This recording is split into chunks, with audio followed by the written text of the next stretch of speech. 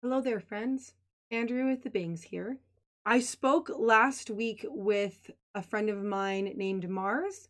He has a YouTube channel called Transbra, and he wanted to speak with me about the nature of sin and the LGBTQ community and the church.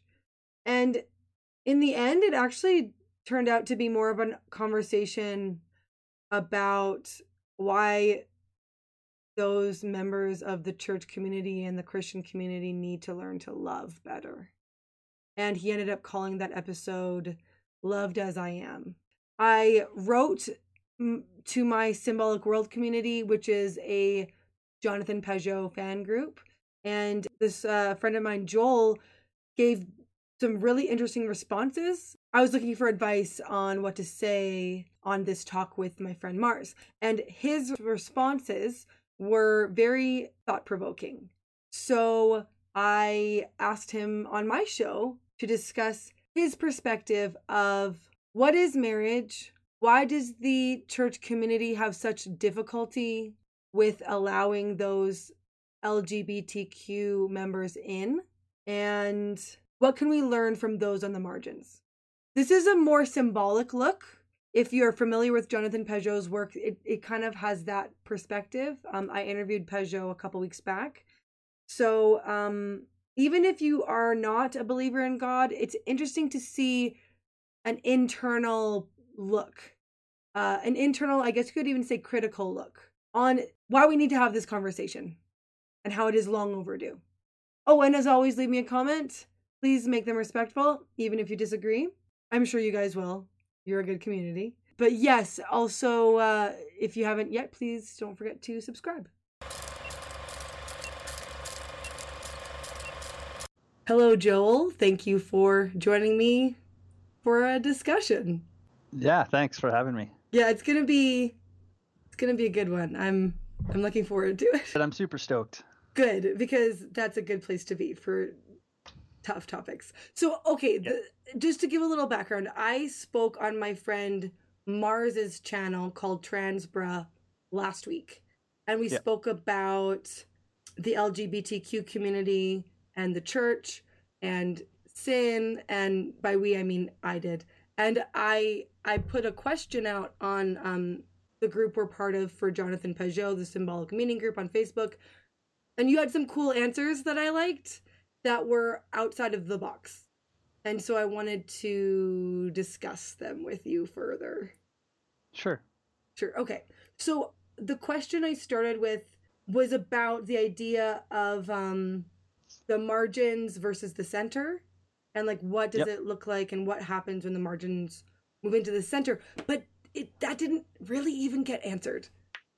Like I gave the context of what I was talking about, and so it just immediately moved to a sort of very binary. Oh, we're talking about homosexuality. Okay, well, here's my talking points that I have looked into.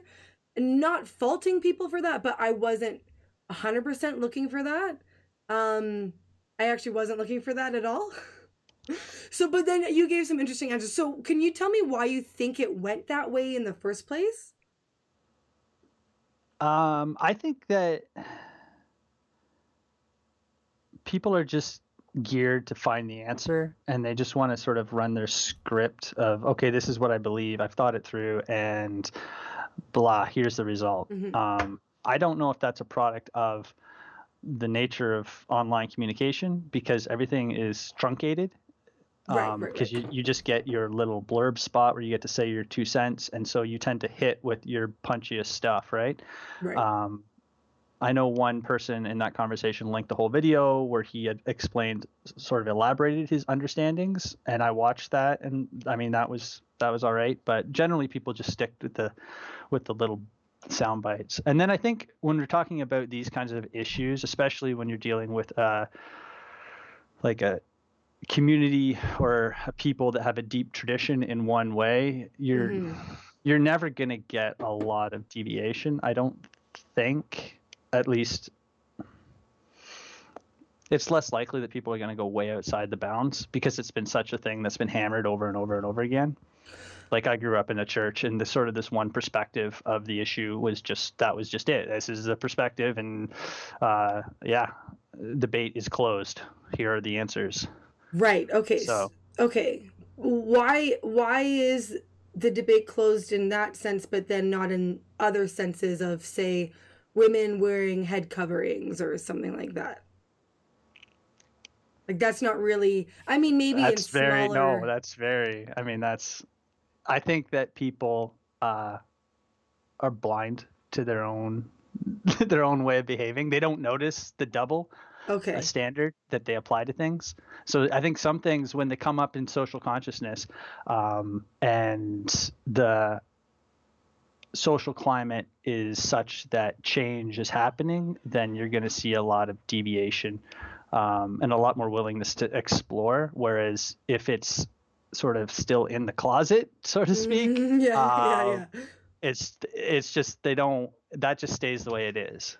So there's going to be issues. Like I probably have a lot of issues that I differ greatly on with the majority of Christians as far as their traditional beliefs of how things work, and that's fine. But it's just because those issues haven't progressed to a point where the community is ready to change them, I guess. Right. Okay. Yeah. Because these kinds of conversations of being more open about exploring rather than just the binary yes and no or right or wrong, I'm just seeing like a few now, Yeah. I think that one of the things I thought was interesting is a video you just did with Jonathan Pageau about the identity of the feminine, and he was trying to say that the feminine frames the question, and the feminine sort of sets the field, sets the probability, and I think that's lacking in our society. Okay. And I mean, that's an entire conversation in a different direction, but I think that we've lost that ability socially to really ask good questions. Okay. We're very good at throwing out our scripted answer. That's all you get. That's all you get on TV. That's all you get, like, from the politicians. That's all you get culturally, not just in religious circles. Yeah, we don't ask good questions. We ask questions that confirm our biases. Like the answer's already implicit in the question. So why are you even asking the question? And I think that happens a lot. So and it's okay to ask questions. Like that's the thing. It's necessary to ask questions. Yes. Okay. So let's even up the ante. It's necessary. So yeah. To prep for my talk with Mars, I watched a lot of Paul Vanderklay's videos because he's meanderingly going through the sex lives of the patriarchs to get eventually to talk about gay marriage, which I find very interesting. He's not answered it at all yet, which of course makes sense because he's like, I'm going to take the long way around. But he does say that it's not, the binary right or wrong isn't useful any longer. Not helpful in our cultural context. I've watched those videos just recently because we were talking and I was like, okay, I'm going to go. And you mentioned him, and I've seen one or two of his videos before. So I was like, okay, I'm going to go check him out. Okay. And the Sex Lives of the Patriarchy that's just a great video. Yeah. And a great title. Of the patriarchs. Yeah. Yeah. It's just like so good. Yeah. Anyway, I think he's doing a really good job of actually trying to ask a good question or get the question well built in the listener's mind, because it's currently not well built. And I think a lot of questions, especially when you get into these deep meaning religious questions, they're just not well constructed. Okay. I don't think the church historically, now I'm not an expert on church history, but I don't think it necessarily saw the need to ask the question at sort of the laity level that deep. So it was just like, here's our rituals, here's our tradition, this is how you participate, this is what we're doing, and if you have any questions, then please leave. Go find the door. Yeah. Just keep it down, or we'll talk later. But there wasn't. So I think what he's doing there is really good at at really pulling apart the preconceived biases is what I see him doing. So Right. he's like pulling apart these ideas of what is traditional marriage. So he's playing the ideas off of traditional marriage off against the patriarchs. Right. And Right.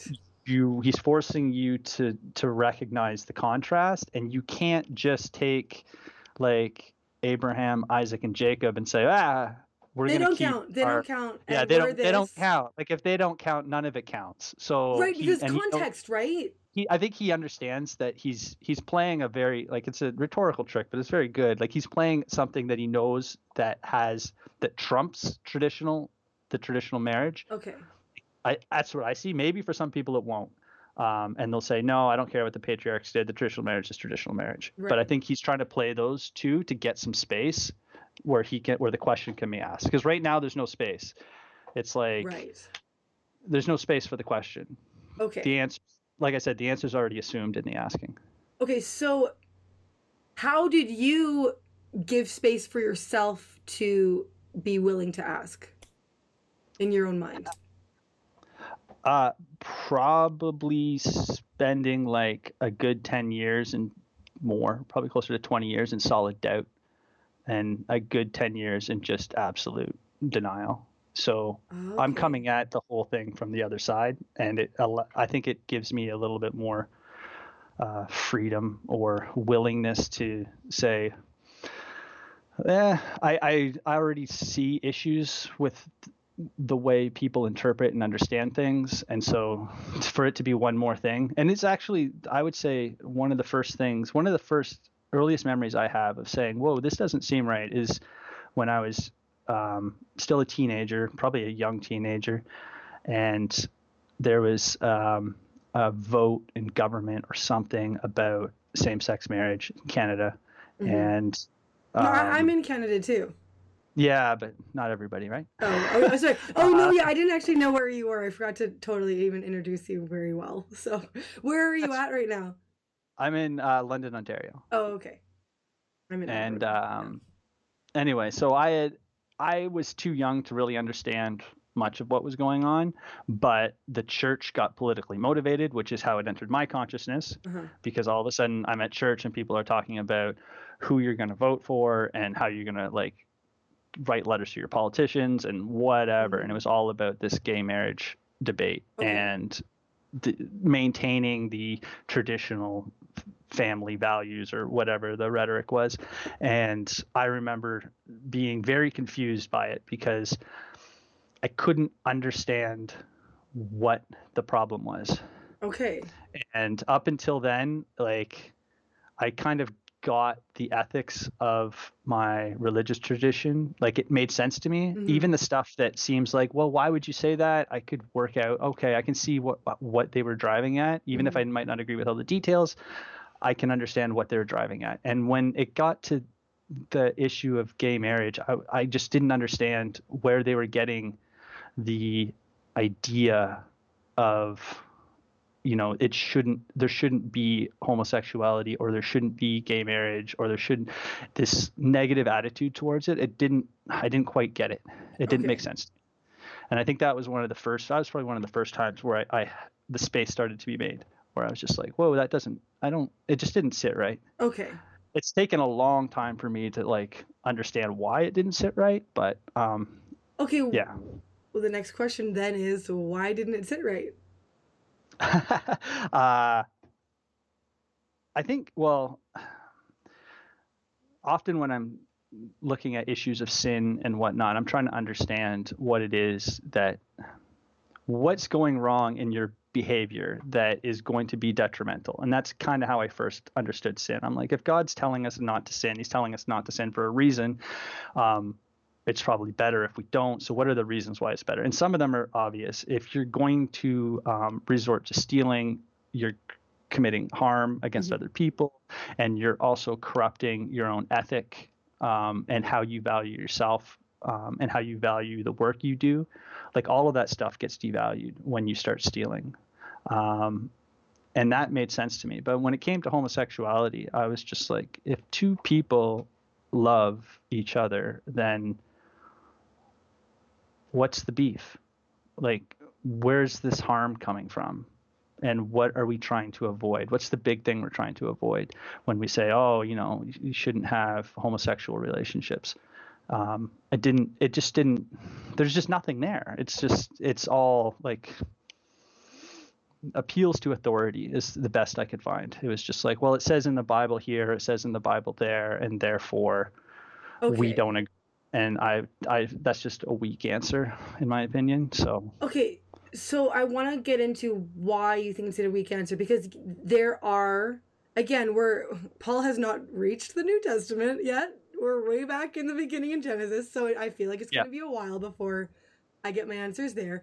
But like from his perspective, but for you, I'm thinking of verses from like Paul's letters and whatnot in the New Testament. Those are usually pointed out regarding, I have my reasons why I'm thinking it might not be the proper look because of historical context, but I'm wondering what you have to say on that.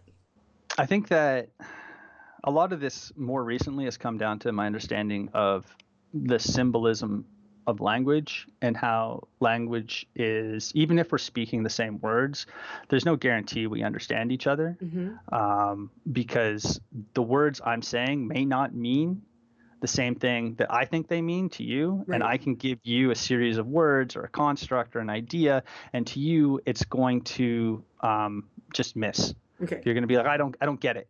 And I run into these conversations all the time because we actually have like very rapidly pulling apart like symbolic understandings of language. And that's, I think, why so many people, especially politically, can't communicate anymore, because the words they're using literally don't mean the same thing in each person's sort of understanding and what those things are connected to. Because a word is more than just a reference to an object or an action or an emotion or whatever. It has a network of connections. Right. And how that network of connections operates in our understanding is difficult, I think, to really wrap your heads around. But I think that when we talk about things like homosexuality or anything, but we're on homosexuality. So when we talk about homosexuality and we go and we look at, say, somebody else from like the 1960s and we talk about homosexuality, the conversation is going to be weird because the way they understand the problem is completely different than the way we understand the problem, or the issue. It's not a problem, but and there's going to be a disconnect. Even within our own culture, you can have two people talking about it, and there's going to be a large disconnect depending on what their preconceived sort of answers are. And then when you go back and back and back through time, and then you cross languages and interpretations, and then you say, this is what somebody said in the book. And it's the fact that they use certain words that reference certain things doesn't mean that's what they meant. It's a lot more complicated to understand what somebody's intent was in saying a thing, or what a culture's intent was in making something like a prohibition against something. Like, what's the prohibition against eating like unclean food? Like, there's cleanliness. Yeah, in the desert. But it's more than just cleanliness. Symbolically, like, it's tied in, yes. Okay. It's tied into all these other ideas, and we don't get those ideas. So to us, it doesn't make sense, which is why it's so easy for us to just leave it be. It's like, we don't need to do that. And we have our various religious reasons for doing it, but fundamentally, we don't need to do that, because all of the connections, the symbolic connections tied up with those dietary laws, they aren't relevant in our like symbolic understanding of food. So we can't access the same sort of incarnation of truth that those people were trying to access through their dietary restrictions. It's like a dead ritual to us. It's just, they did a thing and we don't really understand why. It was for cleanliness, but no doubt it was for much more than cleanliness. Okay, so that's figured out though for us, but this one's holding on. Yes, and like, to be clear, I am like, I actually was watching a Paul video before I was chatting with you, just kind of shake the nerves, and he said something along the lines of, Like, I'm a wanderer. Will I wander over the line? Absolutely. And I'm like, yeah, that's gonna be me, man. I am so wanting to wander around to find these things because being stagnant is just death to me. So, Yeah. and if it's the Yeah. right thing, you'll wander back. Like, that's what it kind of feels like to me. So that's just where I'm coming from. Oh, so many directions. Why it's stuck. Okay, I'll start with first. Well, Why it's stuck. let's go with Paul. Okay. And his sex lives of the patriarchs. Okay. Because I think that's a good place to sort of frame what I just said about food, and then let's Okay, shift let's go it there. over Okay, there. yeah. Why do you think he's starting with the sex lives of the patriarchs? Well, he talks about the primogenitor idea of the marriage was an institution created because of the inheritance laws Mm-hmm. of the cultures. Mm-hmm. And I think you can kind of now I'm not the expert that he is on this, and I'm not a historian by any means. I just like to read a lot and think about things a lot. So in the minds of these patriarchs, these tribal leaders, or these heads of families, they are trying to understand their place in reality, their place in the world. What am I doing here? And it's the same question we all have. And this is why this is why the book is still relevant. It's the same question we all have. What am I doing here? What's my purpose? And for these tribal cultures, they kind of viewed, at least in my mind, and again, this is my interpretation, and I'm trying to say it in a way that you're going to understand. So I'm kind of mythologizing a bit. This isn't facts. Somebody's going to come on and say, oh, these aren't the facts. I'm like, I don't really care about the facts. I'm trying to get an idea in your head of how these things flow. And so this person is going to be sitting there trying to figure out who he is, and he's going to have a way of being that was taught to him by his father, and taught to him by his father, and taught to him by his father. And it's all moving where? Well, we're building up to what? To some kind of glory, some kind of greatness. We're going to try and we're trying to get our own land. We're going to become our own people. We're going to rule ourselves with our own king. It's this almost like this crescendo through history. I think this is why the lineages are so important, because they're looking back and through all of their suffering and all of their trials, and they're naming the names of everyone who kept the dream alive. Okay. And brought it to this moment. And that's why these people are so important to them. And if you're going to take your inheritance, all the stuff you've accumulated, and you have this idea of greatness, and you just give it to all your children, the next generation is going to be impoverished compared to you. So you stack the deck, you give it all to one, and then he carries it on to the next generation, and then he carries, and I think that's where this idea comes from, is if you're going to build up to something, you're going to just keep doubling down your bet. You're not going to spread it out between all your kids, because then they only have like 1/20th of your income, of your wealth. So and that's where this idea of the primogenitor comes in, this idea of marriage. But that's not what we use marriage for at all. And I think marriage, over time, we began to understand there was a different truth to marriage, that marriage was working towards something of its own, which is why it over time became more and more sacred, more and more exclusive, until we had the traditions we have now.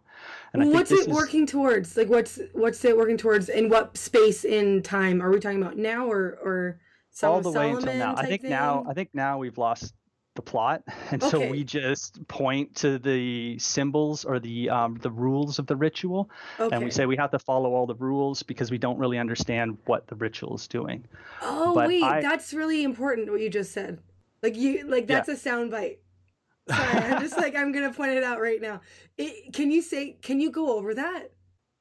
We don't understand what marriage is directed towards.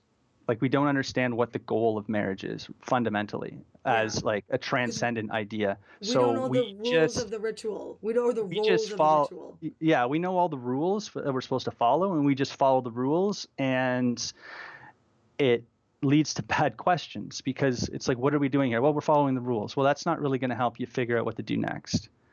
And I think that and this ties back into another pattern that I see constantly, is this idea that, and again, I'm getting into these ideas of God. So if you don't believe in God, I'm sorry. that have fun listening to this fun talk. I guess that's stuff you don't believe in. The idea that God gives us the freedom, but uses whatever we do to his glory eventually. Mm-hmm. And I think that this idea that, and we see it in Israel asking for judges. They don't want to be ruled by the patriarch or have that really close connection to God. They want the judge in there, and then they want the king in there. And every time God's saying no, no, no, well, not really no, but he's warning against it. This is unnecessary. And then they do it anyway, and then God still brings them glory, even though they went the way he said not to. And marriage is I see it kind of the same way, because you have this idea of we're going to build our greatness through our might and our wealth and our accomplishments.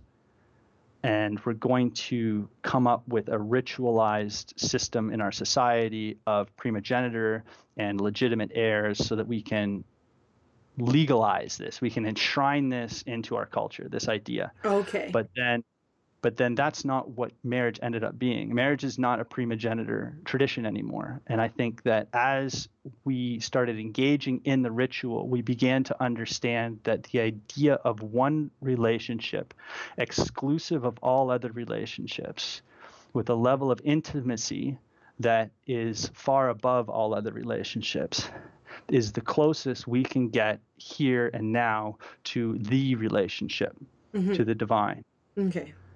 And I think that's why we end up with books like Song of Solomon that make that connection. They snap, and Jesus comes again. He snaps that connection back again when he talks about the relationship between Christ and the church, all through the New Testament. So I think that marriage itself as a ritual is pointing towards this idea that there's one reality that we engage with, and while we can engage with that through, the long life that we live of engaging in these traditions and we following other people, but we also get a taste of it in marriage. Marriage is the closest we can get in just bodily form to that relationship. And it's how, so the question now would be, if that's what marriage is about, how do you develop that intimate relationship? How do you find your identity in one other, not in a multiplicity of others? How do you find your identity in one other person? And then that should be a much bigger question for what to do with marriage and how to have an effective marriage versus make sure you don't have sex before marriage, and then make sure you marry one person and it's the opposite gender, and then make sure you stay. Like, you can see all the same elements in the rules, right? Now that you see the pattern, all the elements are there. But we just say the rules, and it's like, yeah, but why? And then somebody says, oh, what if we break the rules? And you're like, no, you can't break the rules, but why? And we don't know how to answer the question because we don't know what the ritual is pointed at. So we just have to repeat and repeat. And that's why I think it's a dying tradition. Like, marriage is in crisis everywhere because I don't think we understand what it's for. And it used to be that you engage with just the ritual and you will get it eventually. Like, you'll come to an understanding. I doubt my grandparents, when they got married, had this deep understanding of what their marriage is going to be about. But at the end of their life, that marriage and what it means and what it's gone through is a reflection of that divine relationship, is an imitation of that divine relationship. And they would probably understand what I'm saying if I explained it to them. But they only got there from following all the rules. Now we have the problem that we don't understand the rules. We don't understand where they're pointing, and we're breaking them all the time. So how will you ever follow the ritual long enough to sort of discover it on your own? If you're going to get divorced when you're 30. Right. Because that's the other thing is, we also decided in the Christian community that divorce is okay. It wasn't at first. I mean, it was even in the 60s, it was taboo, right? I don't want to come out and say that divorce is like fiat, not okay. Like, that's not what I'm trying to say at all. Sorry. I'm just using the example of sorry, say that again. Yeah. I'm just realizing that interpretation of my words is out there, and I just wanted to nip that. Right. It's not that saying that marriage has to be like enforced by law. I don't agree with those ideas at all. I'm just saying that maybe if we had a better understanding of what we were trying to achieve in marriage, we would be a little bit more reverent with its handling. Yes, okay, and I like that. And the thing is regardless of whether it's not even talking about right or wrong, divorce is something that happens in the church that people don't really look down on. Again, no, because not even right or wrong. Yeah. It's just the facts, right? Yeah. Because Yeah. if you get a divorce, then what's that mean? Who cares? Well, they used to Right? care. They used to Remember? care, but I would say that they probably cared because it was following the rules and they didn't know what was going to happen when we didn't follow the rules. I think if there was a bigger question about what it is we're trying to achieve in marriage and how do you build stable, intimate, paired relationships in society, how do you do that? And how are we teaching people to do that? I think if that's how we approach the questions, we probably would have come up with different answers besides just legalize divorce. So that's the thing that's interesting about you bringing up the sort of marriage of your grandparents, and then it's unraveling through the generations here. Yet we look at this other community on the margins, and I don't care what people say, it is a small percentage of the population. Even if people are like, no, they're definitely in the center now. Okay, fine, but they're still like 1/10 of the population or whatever. Maybe less than that. I don't know, but it's still not the main group of people. Like most people are. No, I mean, that's yeah. the main point. That's what I'm meaning. So by margins, I mean they're just literally a minority, right? Like the LGBTQ community.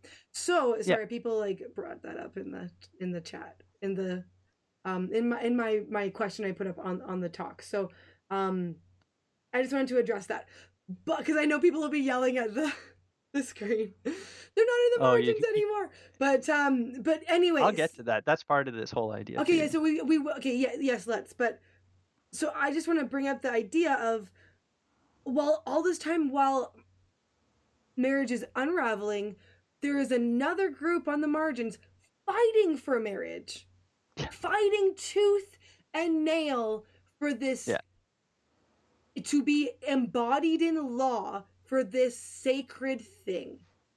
Yeah, there was definitely a very large hunger in that community to engage in a ritual that was pretty much owned by a tradition which wanted nothing to do with them. And I think if that doesn't speak to the power of the ritual itself, then you're not really paying attention. Because if somebody was constantly berating and belittling me for who I was, and then do you think I'm going to clamor to like put on all the trappings of their culture?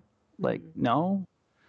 So I think that, I think that was lost on most people. They were like, marriages are failing everywhere. These people want to get married, but we're going to try our hardest to make sure it doesn't happen. And why are they trying to get married? Like what purpose? I mean, we've taken almost all the purpose out of marriage. It's like, it's basically just legal dating. So legal dating forever. It's like so. Oh my gosh! Like I'm married. Like I've been married for 10 years, and I'm committed. But like, man, that sounds rough. Legal dating forever. Legal dating forever. It's like, why would you want to be a part of that? So, I think that there's definitely a hunger in there, and at least an implicit knowledge. They probably didn't articulate it. Or understand it, maybe. It so bad, yeah. But you're right. Maybe they didn't. I think because of what the ritual is, and like I'm saying, it's pointing towards a higher reality, and people are trying to engage with that higher reality. Always, that's the human condition: is to sort of find your identity, find your meaning in this life, and justify it in some way. And I think that they saw the marriage tradition and they saw their parents growing up in it, and they saw the various images and the romance of it, and maybe there was an intuition that this was the thing that was missing in their own culture, and they were trying to get a hold of that. Because I see a lot of comments on like what people say, oh, homosexuality is more promiscuous, or it's The gay culture, more right? more Yeah. more indulgence, all this stuff. And it's like, yeah, but you won't even let them in the church. I mean, they're Right. going to rebel against your ideals just because you're the one they want to rebel against, because you're their adversary and you were the one that chose to be their adversaries. Okay, Like, don't so be shocked, because that's what teenagers do to their parents all the time. That's the rule. Watch right. this. Right. Right? And Right. I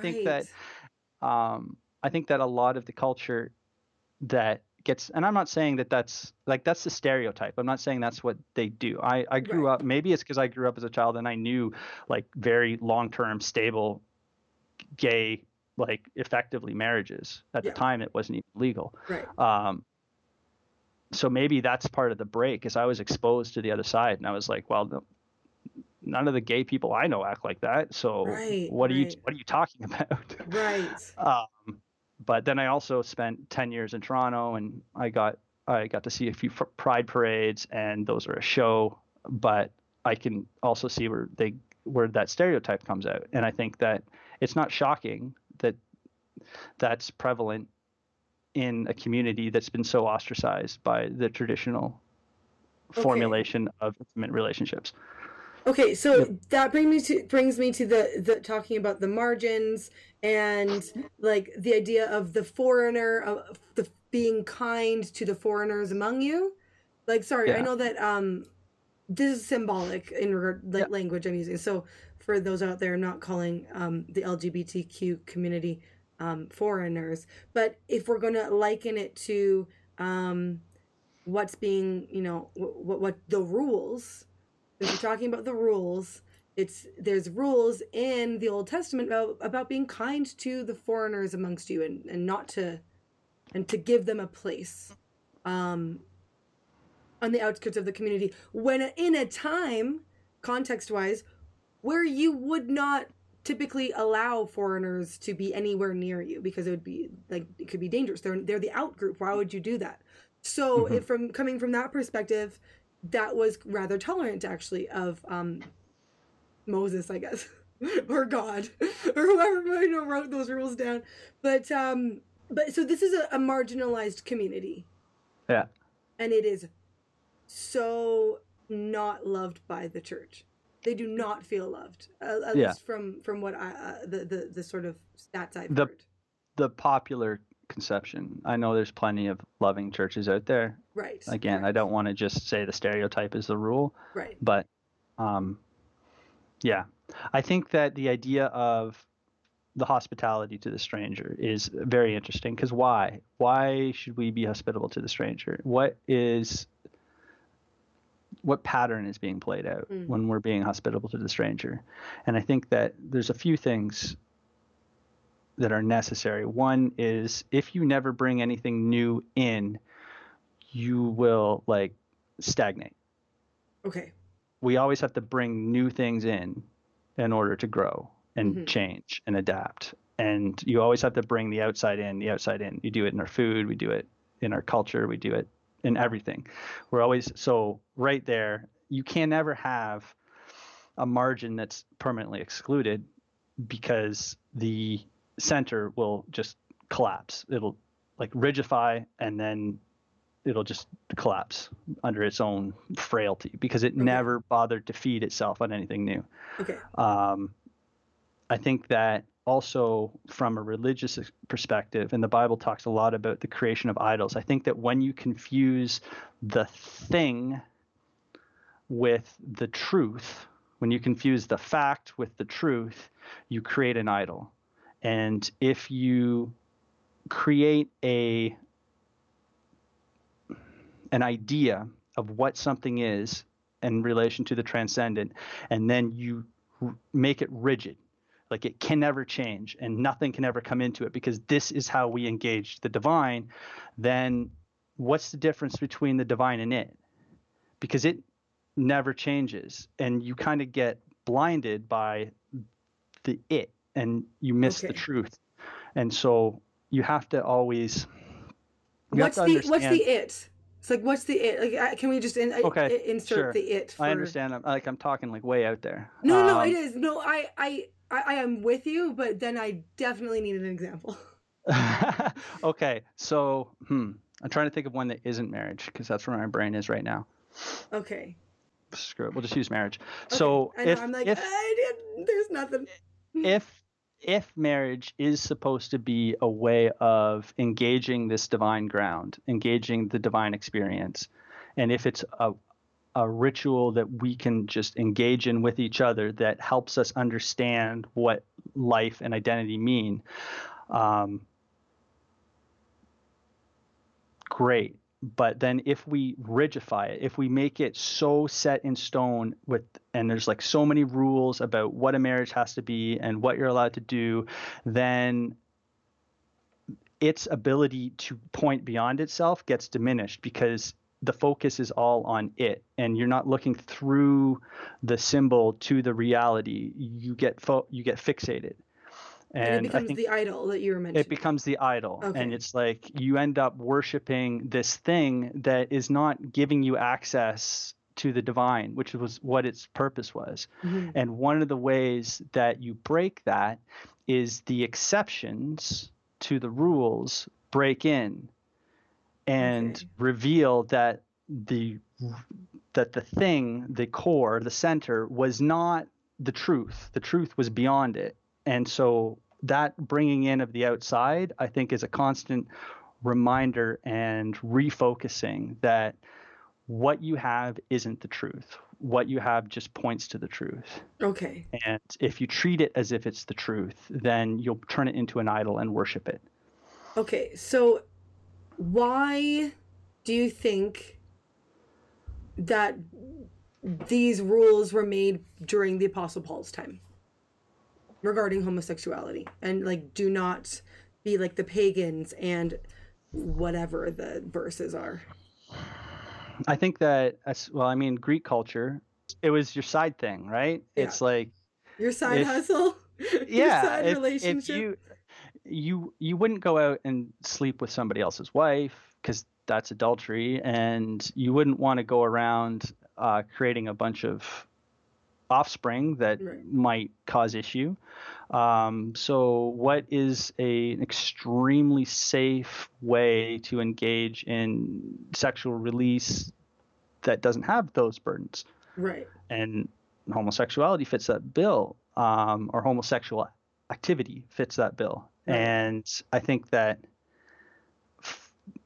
for a lot of cultures, it was almost like they didn't understand it the way we made our rules around it.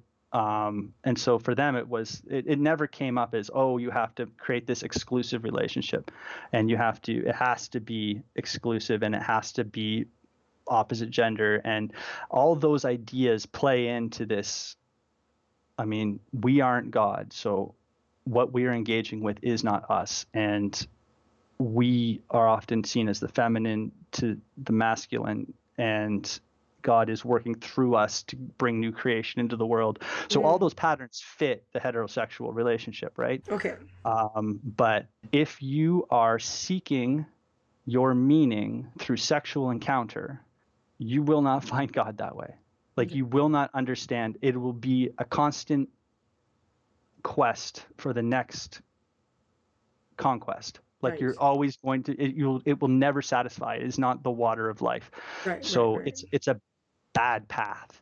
And I think that he was probably talking a bit to that. Like we can talk about that in Tinder culture. Like it's a bad path to go down, and it'll never satiate you.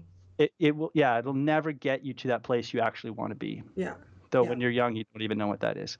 But you follow the rules. They're there for the ones you don't know. I know. So you figure it out. But I think that's what Paul was talking to, was more those ideas than what we're talking about, because the ideas of sexual orientation and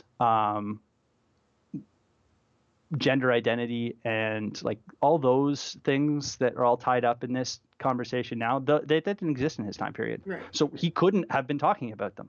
Like Yes. there was no concept of gender identity. So Right. how would he ever be commenting on it? He wasn't. Right. Right. He was commenting on something else. Well, what was he commenting on? Well, maybe he was commenting on the promiscuous behavior of people who sought life's fulfillment through sexual gratification, Right. which comes up in the early church with Yes. there's other examples that aren't homosexual. Yeah. Well, temple prostitution. Yeah, and there was like one of the early churches, like there was a talk, or at least a early Christian woman who was engaging in a lot of sexual relationships with the members of the Christian community. It was obviously a very promiscuous community, and I guess it was Paul. I mean, that's an easy shot because he's Whichever one wrote the letter. he's Yeah. most of the talking. But somebody Yeah. was talking to this church and saying, "You can't do this. Like this can't happen." And why? I know you've kind of been explaining this whole time why, but why? Like, why can't you? Because it doesn't satisfy. Yeah, if you're trying to if you're trying to engage the experience of God, if you're trying to enter into a relationship with the absolute nature of reality, then don't waste your time chasing things that will never get you there. Right. Because it won't get you there. So stop. And it's hard enough now. Like even if you follow all the rules, I in my opinion, maybe there's some people there who just like, oh yeah, I just do the religious thing and I'm like high as a kite all the time.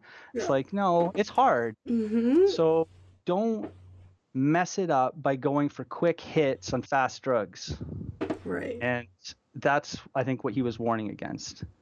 Okay. Yeah, it's great for that evening, but it's not going to fix your problem. It's not going to fix what's wrong with you. Right. Or what you're seeking meaning-wise. Yeah, it will not give you the meaning and the identity that you want. Okay. It's you're just using your own body for momentary pleasure, and then which the is moment empty, will be right? yeah, That's the kind of moment will be thing. gone, and there will be nothing left. And you'll be like Right? almost worse for it. That's how it seems. Yeah, Like I would say that is like in the in the grandest scale of things, I don't think it matters because God redeems right. regardless, but it's hard on you because it's very difficult to see how you weren't devalued in the exchange. Right, because that's the thing I think that is many, even in the traditional space, will agree is like sexual union is deep.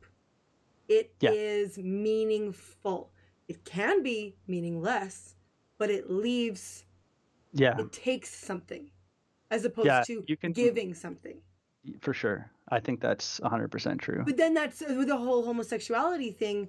That's another thing. It's like, no, there's a sex thing that's going on with them, and that's wrong because there's something special in sexual union. Like that's what I've heard as well. That's okay. I don't think that the sex is the special part. I mean, right? Okay. Like it's about the depth of the relationship and the intimacy of the relationship. It's about being exposed. It's about losing yourself in another I think person. it's special. It is special, but I mean, what I'm saying is that the fact that it involves certain genitalia, I don't think factors in. I don't think that's part of what the emotional experience is. Okay. And I think that the emotional it's the emotional experience, part that I'm thinking is special. yeah, and I don't think that that's exclusive to Okay. straight people. I mean, it Okay. seems ridiculous to even say it out loud, but Okay. no, there's nothing like magical about a penis and a vagina. There's nothing Well, I magical. mean, I guess life comes forth from a Yes, womb. I mean in this concept, it's that particular coupling is not, I don't think, is the thing that marriage needs to live and die on. Okay. I think that marriage is a lot more than just sex, and I think it points to a very deep relationship and a very deep identity, and a very deep sense of belonging that people hunger for. And to be rooted in another consciousness so intimately and permanently and irrevocably gives one a sense of grounding and orientation in the world that they will not get anywhere else. It's impossible. And to then say, well, if you're homosexual and you want to participate in this ritual that gives you this, like, the most permanent identity you could possibly hold, well, you can't because your organs aren't properly adapted or something. It's like, what? Like, it's just, to me, it's a non sequitur. It doesn't even make sense. Okay. But I'm still unclear about why the church has such trouble loving those in that community. Ooh, dangerous question. Not that we haven't already done a bunch of those. We're already far down the rabbit hole, so. Well, I don't hear a lot of conversations, at least popularly, about what the intent of marriage is and how do you form long-term partnership. Like, that happens in the secular community, I guess, but like, you can go get marriage counseling, and I guess there is Christian marriage counseling, but it's not like a Christian institution to talk about, this is how you select a partner, this is how you build a family, this is the struggles you're gonna, like, that isn't really gone over. We kind of just throw kids into it and then get surprised when they get divorced. So right there, it's like, what are you focused on? And you get focused on these rules. Like, the institution of marriage is important, especially if you're older and you've endured some serious stuff that would have broken marriage and you got through it. Like, that's sacred, and you want that to be preserved through history for future generations. But then you get fixated on the form. And make an idol out of the form, and you say it has to be this way, and we can't love those who go against it. You can't love. I don't hear that conversation. I know that exists. I don't hear that conversation. And most people are much more careful in their words, even if they might believe that. They'll say, I am being very loose and caricaturing it. I grew up in the church. This is my overall general. That we are like, no, love the sinner, hate the sin, but like, because a lot of people are going to say, oh, you can be homosexual, you can't just engage in the homosexual act. Yeah, you got to be celibate for life. And it's like, okay, that's a weird hoop to jump through, but I think that it's. But even that, they're not like, come on, celibate gays, we want you. There's not even that. Yeah, not as a cultural, like, phenomenon. No, I think again, there's churches that do that, but not broadly speaking as like, this is stereotypical Christian behavior. Right. And that's what I don't get. I think, what I'm trying to say is that I think Christians don't understand their own religion, their own ritual that well, which is why their marriages are falling apart at such an astronomical rate. Okay, and then they're judging others, and then they don't know how to fix it. And so they are clamping down on the aberrations to the like, they're trying to cut the margin off to make the center. Like, they're trying to create fix the center. They're cutting off the margin rather than just like, no, look at the center. Look at you. Look at your marriage. Look at your life. Okay. They're not asking serious questions about what the center means. They're just saying the center is the center, and if it's falling apart, it's because of the margins, so let's cut off the margins. Okay. Now, I would be very interested to see how the debate on marriage in the United States and Canada, and the debate on homosexuality and its prevalence in sort of the consciousness of the nation, because like, we go back and all of a sudden homosexuality it's almost like a non-existent thing. It's like, it's talked about, but not as a gender identity. So this whole thing all comes up, and my gut reaction is that part of that is the church was we didn't understand the marriages, and we're trying to strengthen the institution of the marriage, and we started to erect our borders and lock and push people out and say it's failing because these people are trying to degrade it. So let's scapegoating. Scapegoating. Scapegoating is like, Oh, yeah, of course, the that is what's the happening. human's most favorite pastime. If you Oh, have a I problem, know. scapegoat. Yes. Um, and Blame I the Jews. yeah, Blame the outsider. Blame the other group. Yes. Okay. and I like getting back to the idea of the center and the outside. And one of the things I said in the post is that you have to step back from the whole thing and understand that all identity exists in tension. Hmm. Like if I am something, that means I am excluding something else Hmm. by definition. So if I'm me, then you can't be me. Hmm. And as we scale up that identity through groups, that's where we get these ideas of the margins, because a whole bunch of people fit into the group and some people don't fit into the group. Hmm. But you can't have the group without the margin. It's impossible. You can't have a world in which there is no homosexuality, because the moment you define heterosexuality, implicit is homosexuality. You can't have one and not the other. They exist in tension with each other as forms of identity that are connected intimately. And you can't just, and the solution is not to destroy one and erect the other, which is the human desire, like always, is to destroy the outsider and erect our ideal. Hmm. The Christ solution has always been to bring in the outside and make a unity out of two separates.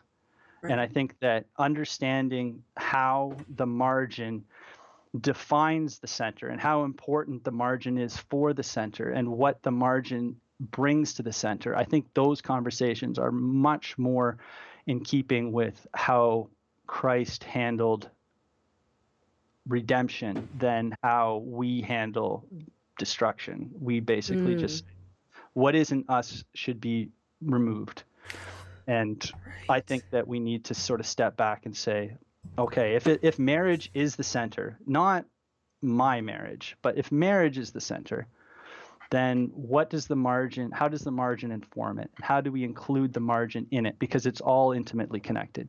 And until we start having conversations geared in that way of finding unification rather than finding like submission or dominance or Or whatever power, division and whatnot. Yeah. yeah, instead of building those walls and understanding that the truth exists on both sides, and the stranger that comes carries a piece of your identity. So if you want to find out who you are, you bring them in. That's really good. That's really good. Sorry, I'm like I need to be the interviewer, but I'm also like revelations are happening in my brain. So okay. That's good. I often worry I start talking and then No, people just no. It's excellent. glassy-eyed. No. This is wheels are turning, sir, and I hope so for the audience because this is really excellent stuff. Sorry, can I just jump in? Yes. Beautiful segue. Because you just talked about the audience. Yes. I'm trying to play the role of the feminine. I'm trying to reframe the question. Okay. I'm not trying to give you answers. Mm. And I'm not trying to say, I know better than the gay community how to solve this crisis. Right. I'm not trying to do that. What I'm trying to say is that the way we approach the problem is necessarily or implicitly adversarial. Okay.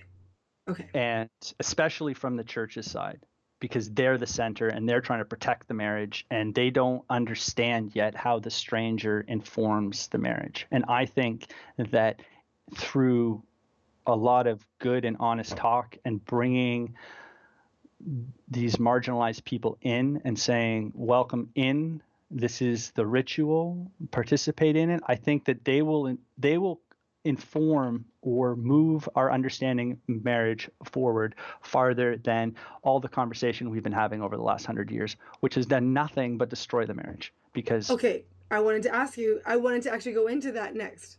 So why are the marriages falling apart now? I told you I was framing the questions. Not I know, but I I'm literally the interviewer, so I literally have to ask the questions. You have to ask me. I'm tapping into the I don't know feminine, if I don't know if I'm qualified to even attempt an Okay, answer. let's reframe I it. think that So what are some patterns you've noticed? this is how I can answer it. I think that for a long time we engaged in tradition as humans, and we followed tradition. And tradition has, like language, it's symbolic, and it allows us to make connections in the world that wouldn't otherwise be made. And I think that we have very highly developed language because humans have been talking for a long time, and we take concepts and we turn them into words, and it kind of pulls the concept out of reality. Like there were no trees until somebody realized a steady pattern and said trees, and then boom, we have trees everywhere. And that's like that speaking into being idea. And I think that especially the postmodern age, where we've gotten really good, where our language has got so advanced, we can pull apart our stories and pull apart the meanings and discuss the meanings independent of the stories. And we can do all of these tricks with our language that I don't think was necessarily available to other people. And I think that the meaning wasn't in the language, it was still in the world. And I think it still is. It's just that the postmodern mindset, we don't understand that the meaning is in the world. We just think the meaning is a bunch of dead matter and it doesn't really mean anything. Okay. Because we put all the meaning into the language. Right. So we don't understand that all the meaning came from the world that we're talking about. And so I think that these more traditional cultures, for the majority of human civilization, have left the meaning in the world and let the ritual and the engagement with the world bring the meaning out into their consciousness. So they didn't need the words, because just the time and the constant engaging with the ritual brought about that meaning. But we don't do that now. How so? Like can you explain? Well, the postmodern idea, or even the Enlightenment idea, was this idea that we could start to just examine the matter and we could understand it, and we just know everything about it just from the facts. Right. And we didn't see the vast connections of meanings anymore. And so what does the marriage mean? When we start deconstructing the marriage, what does it mean? Well, there's no examination. There's no scientific examination. Well, I guess there could be, but I think it would fail over the course of a marriage to understand what a marriage is. Like, there's no scientific object that is a marriage that we can say, this is what it is, this is how it behaves, this is why we do it. Like, it doesn't have any of those types of qualities. So we don't even know how to talk about it, because we talk about like things. I can tell you all about an atom. I mean, I can tell you about the biological functions that are involved in procreation and how the cells work, but I can't tell you what any of it means. And because we don't understand that the meaning comes out of the experience and the meaning is in the ritual, we just don't see the meaning anymore. So how do we get back to seeing the meaning? Well, I mean, some people are right. If you just stick with the tradition, you will get there eventually, because it's worked for people forever. It has, but people aren't sticking with it though, Joel. Yeah. So now we need to have conversations about meaning, and we need to understand. Or they're opting out. Like, they're not even going to get married. People aren't even getting married. They're just like, no, I'm not even going to engage. Because they don't see the point. What's the point of getting married? Like, what is the point of getting married? I know. Oh, I just want to save the money for like a trip. That's what. Yeah, the tax evasion, I guess. Yes. It's like that's what it's for in most people's minds, because there's no conversation about meaning, and they're not forced by their culture to engage in the ritual. Okay. So they don't. If you want to grow up in like a traditional tribal culture, what do you mean you're not getting married? That's like, it's not even a choice. Right. That's what you do. So.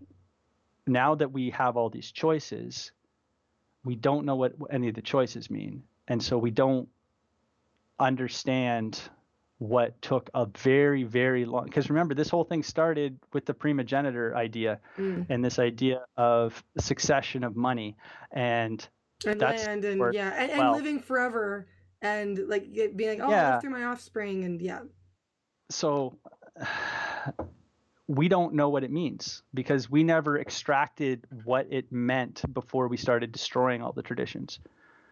I think if it was easier for us during the modern and the postmodern sort of deconstruction of things to deconstruct the meanings out and actually do it well, maybe we wouldn't have gotten to this point. But I think that we just deconstructed it all. It's like when I hear like postmodernists talk about they deconstruct like a story and it's got the bias of the victor or whatever, and the meaning is all projected on it by it just confirms the position of the storyteller, and that's kind of what it's all about. And so therefore the narrative and the patterns don't mean anything. The patterns of beings don't mean anything. It's just the in the moment, what's the matter? That's the only thing that has any permanence. That's the only real thing.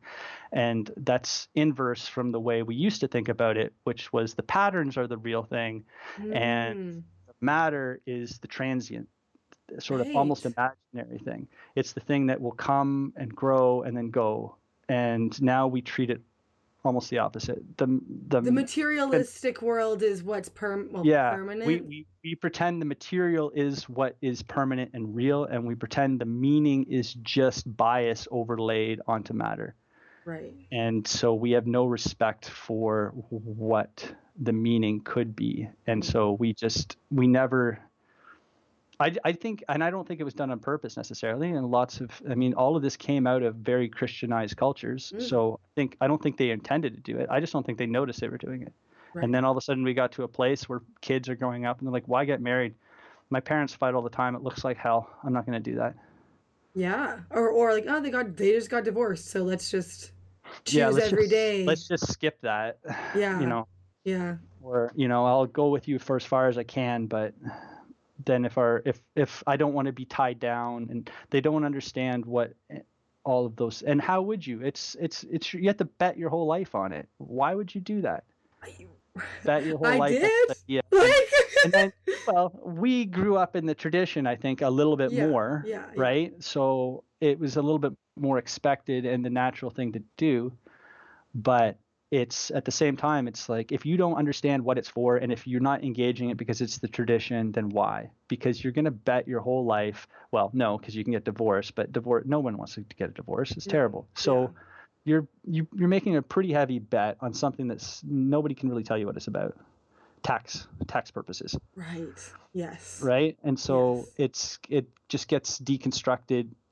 The meaning sort of boils off. Kids are, if people live together for many years, I've seen what makes them choose to get married then is, we're gonna have kids next year, or we are all already pregnant, so we're gonna have kids often make people take that step with marriage. I see. It's almost like they implicitly understand that aspect of it, that the stability. This child growing up in a stable environment is important because it's going back to the patriarchs, right? With the primogeniture and like the kid, offspring, and the kid. It kind of that aspect of it's still there. Yeah, definitely, because it's about not for wealth, ensuring but just their future. Just being together for the kid. Yeah. It's a wow. I didn't expect it. I mean. Yeah, I didn't expect it to quite go here, but that's why I love talking. Like I said, people. There's a lot of different ways to go through. Because it connects to how we understand identity and and this is why it's such a sensitive issue, is because like identity is how you understand your entire world. Mm-hmm. Because once you've defined who you are, you've implicitly defined everything else too. Like I said, everything exists in that tension. Here's a trip from because the symbolic people will be able to follow along. But in Genesis, and the idea that if there's this splitting, and then there's this splitting, and then there's this splitting. So God separates the heavens from the earth, and the land from the sea, and the sky from the earth. And there's all of this splitting. He's creating identity through separation. Okay. And there's this idea that everything is separated, and then we're like this manifestation of all these separations, and we have this identity and we're existing. And then we're trying to figure out how to get back up to the top. We're trying to get to that place where our identity is against the thing that is actually real. What are we in tension with the thing that is everything, God? And humanity is constantly trying to climb up to the top and constantly trying to push off the stuff they don't want. And Jesus comes to the bottom and then brings it all back together. And then he takes us. He like he shatters the gates to hell or the gates to death or whatever that symbolism is. Like that is gone, and then the veil in the temple is torn. So all these spaces are collapsing. So he's creating unity out of the multiplicities. So all the multiplicities that created the identity, he's bringing them all back together. Okay. That's why I keep going back, and I mentioned it in the comment on the Facebook about the Christ consciousness and the Christ pattern, and that he brings unity, not division.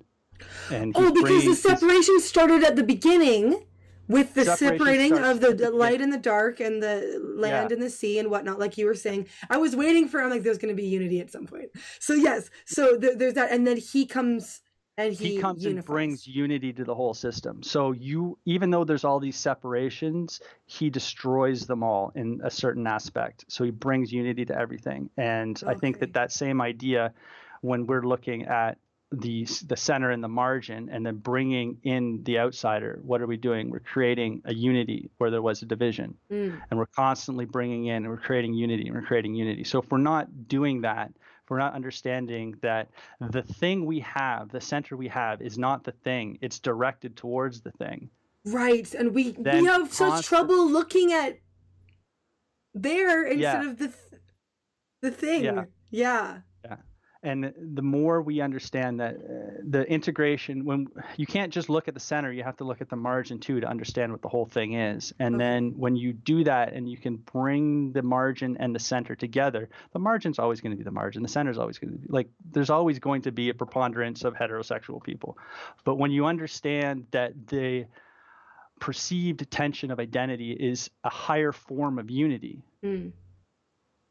that Christ unifies everything in a higher aspect, then I think that's when you can start to actually you can stop the process of the dividing, and you can start the process of the building up, which is to participate in the body of Christ, in my opinion. This is a good spot, I think, to end. But man, I have a feeling I'll probably have you on again, because there's a lot of other topics that I would really love to pick your brain on. So yes, sure. I enjoy talking about it, but it's difficult to find people who are just because it's such like identity is such an important issue, and religious identity is part of identity. And then when I come at it and I appear to be just playing fast and loose, I'm sure like most people just listen to what I'm saying and they're like, you're just a heretic. Like, don't get me talking about like heaven and hell and what those things mean and all that stuff, because people just like, they're a heretic. But then in my opinion, and I think I've conveyed it, is I'm tying it all back in to the pattern that all of these divisions are based off of. I'm trying to say that the way I'm trying to find the higher unity where we've created the divisions, and that's the way I'm looking at it. And because I've stepped away from the tradition for so long and criticized it for so long, and then suddenly through people like Peugeot and others, just been like, oh my gosh, like this pattern is everywhere. But this is the same pattern that I grew up with. Yeah. That's what they were talking about. Yes. And we got so obsessed with the form that we forgot what it was pointing towards. Right. And we created idols out of all these different things. And we said, this is the thing that everyone has to do. And we really couldn't explain it. You just had to do it. And I think, at least for me, a lot of people probably have a lot of life in the church, but the church is declining globally. And in my generation, it was really a big decline. And I think that we couldn't understand what these things were pointed at. They just look like idols. Okay. And I've now come all the way around and I'm seeing these problems. And I'm like, I totally get what Christ was trying to point towards now. And I see what these patterns were meaning. But now we have to incorporate it into a postmodern world. And none of these ideas were formulated in a postmodern world. No. So they're all were not. They're all in a time capsule, and we have to try and figure out what it was meaning. And what's so the you meaning? can't just pull out the book and say it says it here, and then therefore ergo we must do. It's like, well, you don't know what that actually meant. Okay, that's a good place to stop. You keep on coming out with great stuff, but I'm like, okay, good places to stop keep coming up, and I'm like, I'll never stop you. I'll never. Ramble. I love it. No, but this is an excellent talk, and I am very, very excited to look over this when I edit. So, thank you so much for chatting, Joel. Thank you. This is so good. Thanks for having me. That was fun. For sure. Oh, good. Great. I look forward to the next one now.